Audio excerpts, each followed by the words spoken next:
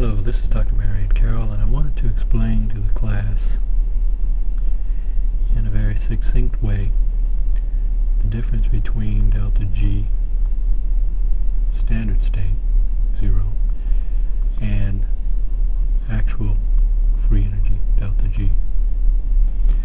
For purposes of this course, I expect you to know how to use the equation delta G equals delta H minus T delta S. Also, delta G0, which is equivalent to minus RT times the natural log of the equilibrium constant. I also would like for you to be able to calculate your equilibrium constant if given your standard delta G0, which is the inverse log of delta G0 minus delta G0 raised to the power over RT, and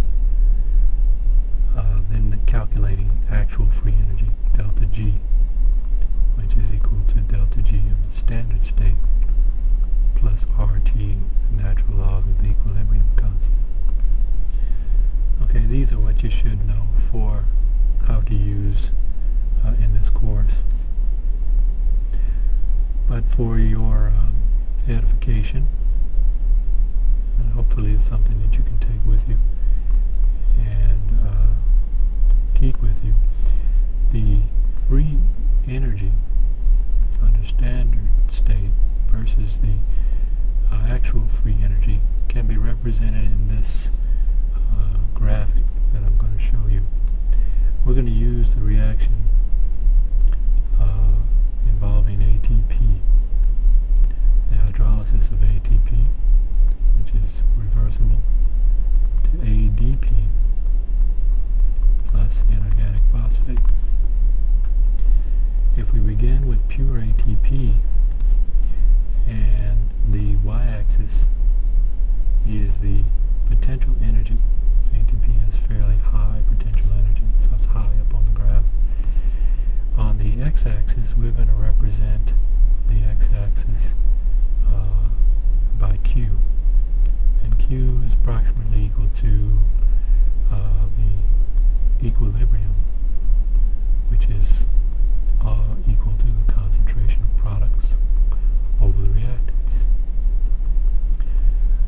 So we begin with the products, which are 0 concentration over here, and as the reaction goes forward, we lose reactant as it forms ADP, and we reach a point in which there is all of the potential energy in ATP is gone. Of course, where did it go? It went into the production of heat sometimes, and ADP plus the inorganic phosphate. These products now, which are pure when there's no reactant, have inherent potential energy, which can also be lost in the reverse reaction. However, it's lost to a point where it also reaches a steady state, if you will, or a point at which it's all gone. So these 2 points here refer to the fact that delta G, the change in G, is equal to 0. And so if we apply the Gibbs free energy equation, delta H is equal to T delta S. So the molecular motion, entropy, and the heat content, enthalpy, are equivalent at this point here. Now, the difference here between the inherent energy present in the products now and the inherent energy that was present in the reactant is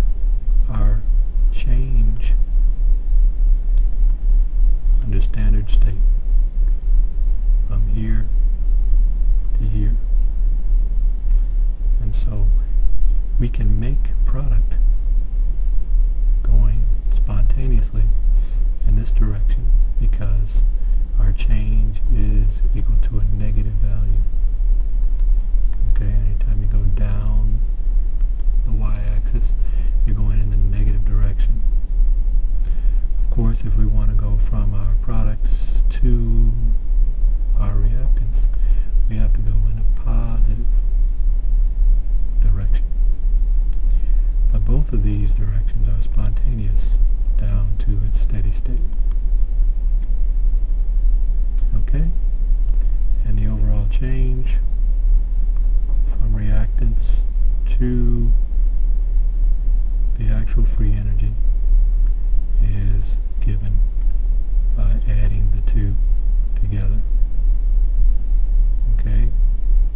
The free energy under standard state times the conditions under which the reaction will take place, RT, the natural log of the concentration of the products over the reactants. Okay? I hope that clears things up. Thanks for listening.